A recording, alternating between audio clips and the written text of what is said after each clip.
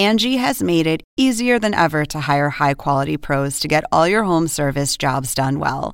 Just bring them your project online or with the Angie app, answer a few questions, and Angie will connect you with local pros who match your specific needs. Or book a service instantly at an upfront price. So join the millions of homeowners who use Angie to care for their homes and get your next home service job done well. Download the free Angie mobile app today or visit Angie.com. That's ANGI.com. Up next, the secret life of a call girl. Often a very dangerous profession. They found a female face down, didn't appear to have any signs of life. She would be a natural target because she would usually have significant amounts of cash on her person. The evidence points to one man. Looks like Rambo, acts like Rambo, and dresses like Rambo. It may be Rambo. Until one tiny clue turns the case around.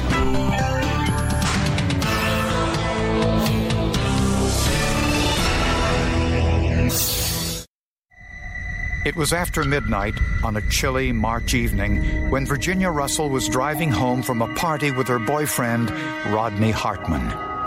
The couple had been dating for 3 years and were talking about getting married. But on this night, tragedy struck.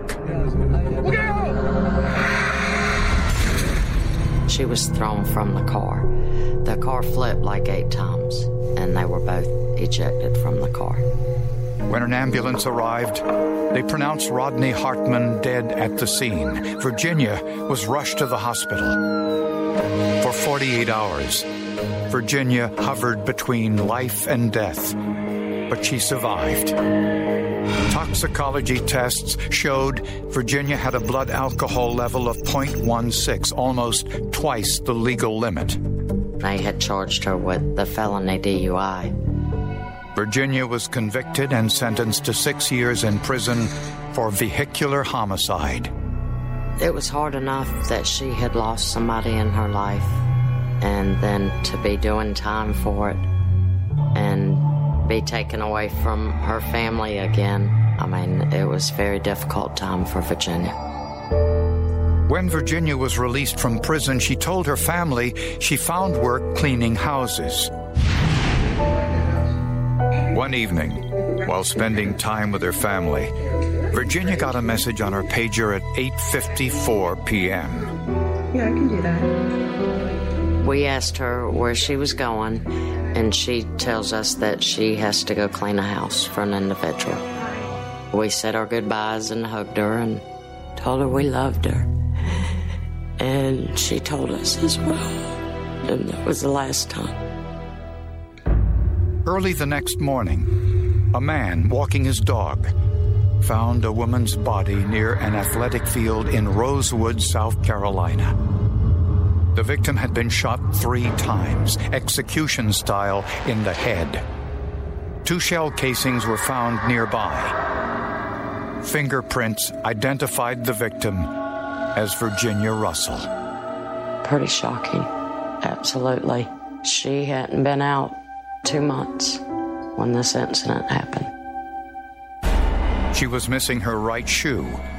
There was no dirt or debris on her foot, but her stockings were ripped, and she had scrapes on her knees. The missing shell casing indicated Virginia may have been shot once in another location and then dragged to where she was shot 2 more times. There's obviously more to this homicide than just this one particular location where the body was found. Police found 2 empty beer bottles 20 feet from Virginia's body. No one was sure if they were connected to the murder. They also found a single hair on Virginia's body. As we do at all crime scenes, we collected everything that we could possibly collect. There was no sign of sexual assault, but 2 purses were found near the body. There weren't but $2 in change in the purses, so investigators believe that part of the motive may have been robbery. A background check stunned Virginia's family. Her real profession wasn't cleaning houses. She was a call girl. It was a total shock. But then again, I guess Virginia had to do what she needed to do because it was very difficult for her to find work because of her background. As the family coped with the tragedy, investigators were forced to deal with a problem of their own. Virginia's profession meant a large list of potential suspects.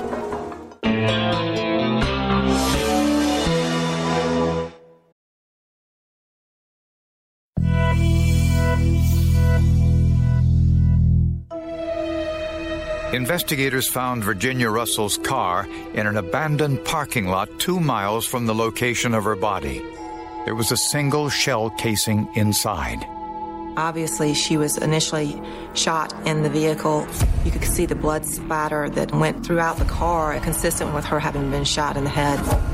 On the passenger floorboard, spattered with blood, was a potential clue.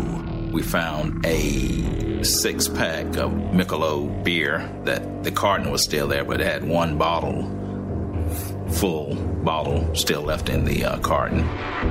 This was the same brand of beer as the 2 beer bottles found near Virginia's body. Blood inside the door confirmed Virginia had been dragged from the car. Her missing shoe was on the driver's side floorboard. In a search for Virginia's killer, investigators wanted to know who had paged her on the night of her death.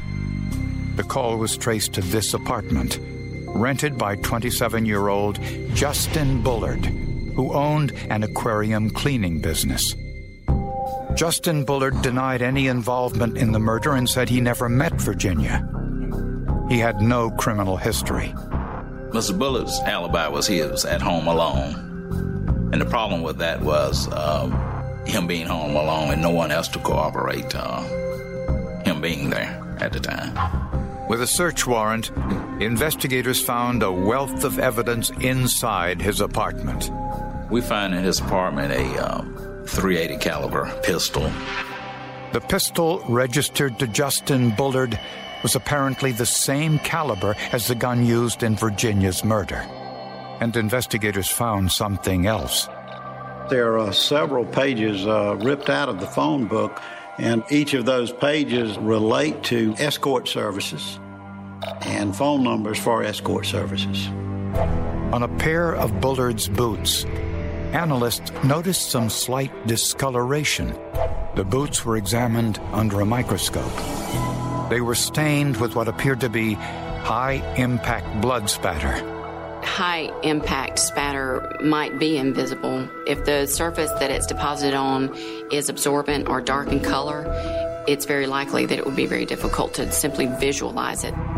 DNA tests on the bloody boots tied them to Virginia's murder. The swabs were subjected to PCR testing, and the results came back consistent with the victim. Whoever was wearing those boots was probably in contact with the victim at the time she was murdered. Next, investigators tested Bullard's handgun. The firearm that was submitted to me was a Russian-manufactured Makarov semi-automatic pistol, chambered to fire .380 auto-caliber ammunition. Shell casings from the crime scene and casings from a test firing of the gun were examined with a comparison microscope. Viewed side by side, the shell casings left no doubt the murder weapon was Justin Bullard's gun. The boots were Mr. Bullard's. The gun was Mr. Bullard's. The last phone call from the victim was to Mr. Bullard's apartment. But despite the overwhelming evidence, Bullard not only denied he was the killer, he came up with the incredible tale that someone must have stolen all his things, committed the crime, then returned them.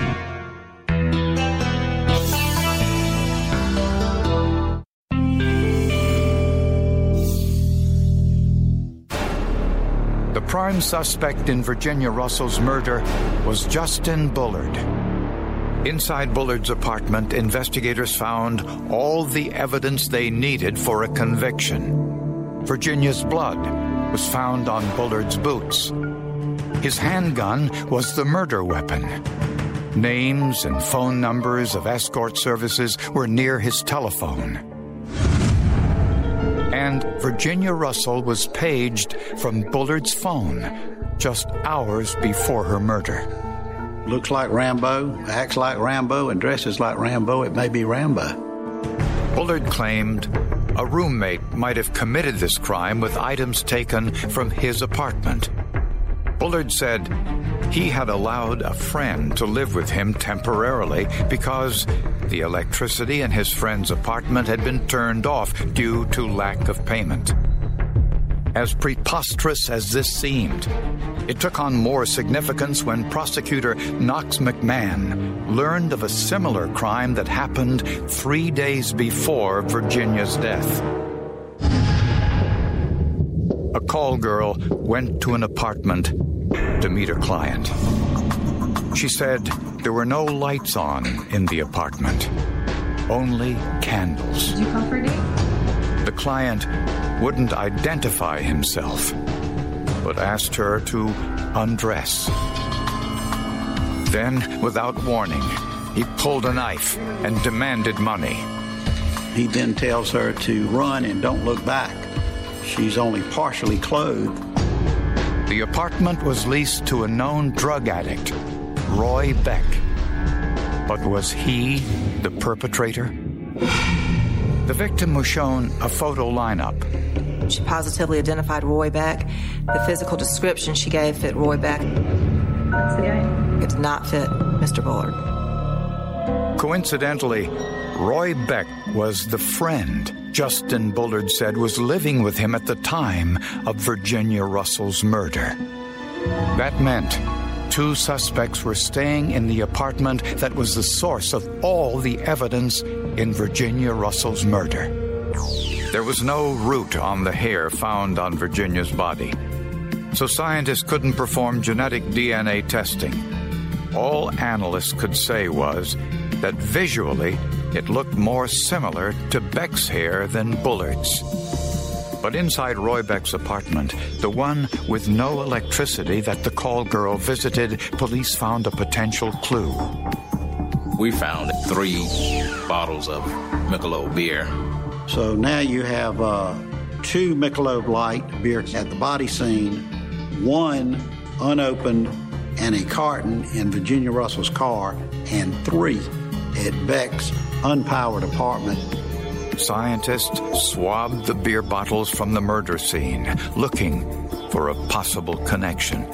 Unfortunately, they didn't find enough saliva or skin cells to generate a DNA profile. Testing for saliva at that time on the mouth of a beer bottle wasn't as commonly done as it is today. The bottles were then subjected to superglue fuming. These fumes will adhere to finger oils and often produce quality prints. Glass is a very smooth surface, and the residue that builds up on the ridges in the fingers and in the palms of the hands easily will transfer from the surface of the hand onto a glass surface, and that glass surface will hold it. After 15 minutes in the fuming chamber, 1 partial palm print emerged on one of the bottles found near Virginia's body. This partial print didn't match Virginia Russell, Justin Bullard, or Roy Beck.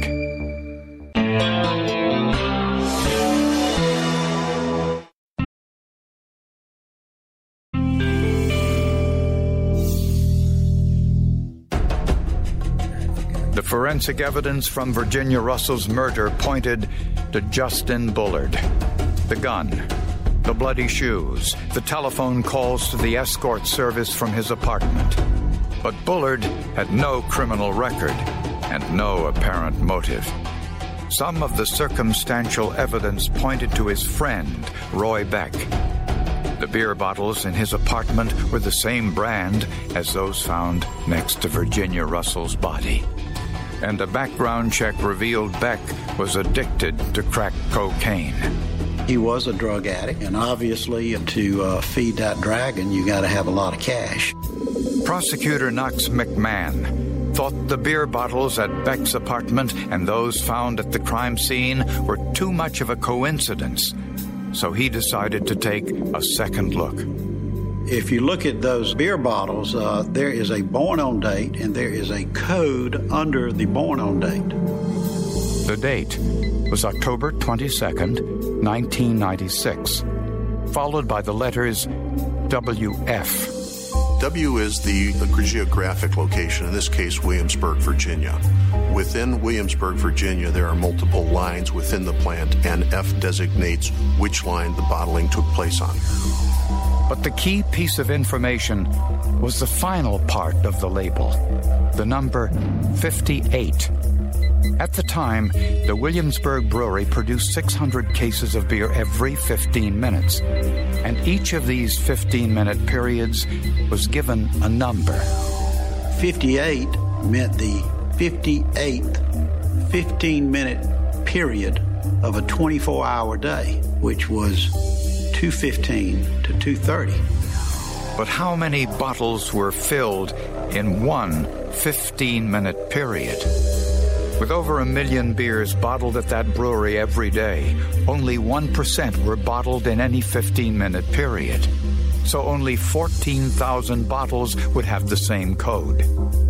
So what would be the chances that Roy Beck would have 3 bottles of beer in his apartment with the same code as the bottle found inside Virginia Russell's car and the 2 next to Virginia's body? The probability of that happening is incredibly small. You would have to have all the people involved at the same location at the same time buying the same beer. The odds of the beer bottles coming from different six-packs were more than 1 in 32 million. These 6 beers came from the same six-pack. Roy Beck was arrested and charged with Virginia Russell's murder. Prosecutors say Beck, desperate for money, called the escort service to arrange for an out call, which means the girl would go to the customer's home. The first time he called the escort service, he asked that the girl meet him in his own apartment. When she arrived, Beck robbed her of a couple of $100 at knife point, then let her go.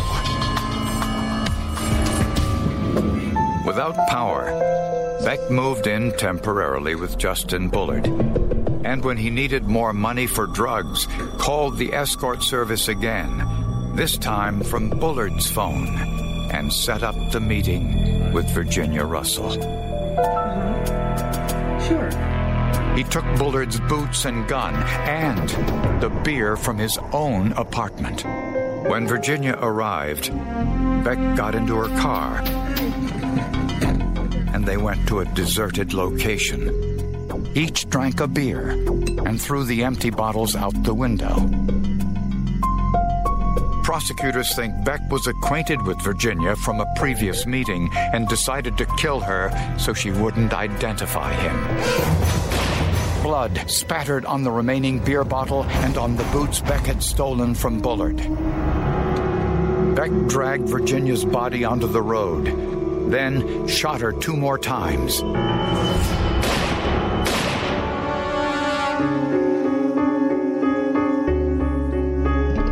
He stole all the money from her purses, then drove Virginia's car 2 miles away, where he abandoned it. Beck later returned Bullard's blood-spattered boots and gun to Bullard's apartment without him knowing it, setting him up for the crime. But Beck didn't know that the 3 bottles of beer left in his apartment would tie him to the bottles at the murder site and to one in Virginia's car. It was very significant in this investigation. It was the one thing that could really put Beck at every crime, at all 3 crime scenes. At his trial, Roy Beck insisted Justin Bullard was the killer, but the science showed otherwise. Roy Beck was convicted of first-degree murder and sentenced to life in prison. Investigators described this as one of their most unusual cases. 2 suspects, each connected to the crime by the same evidence, until something as seemingly insignificant as the label on a beer bottle showed who was lying and who was telling the truth. That's what sank them, just those those bottles of beer. I guess he didn't have that in his plan. The beer bottles themselves ended up being one of the more telling aspects of the case, and it's very unusual to be able to help solve a crime by the use of beer bottles and the date they were made. It's very unusual. That's just the type of circumstantial evidence that you just don't get every day, that you just don't see every day, that people can look at it and see it, touch it, and relate to it.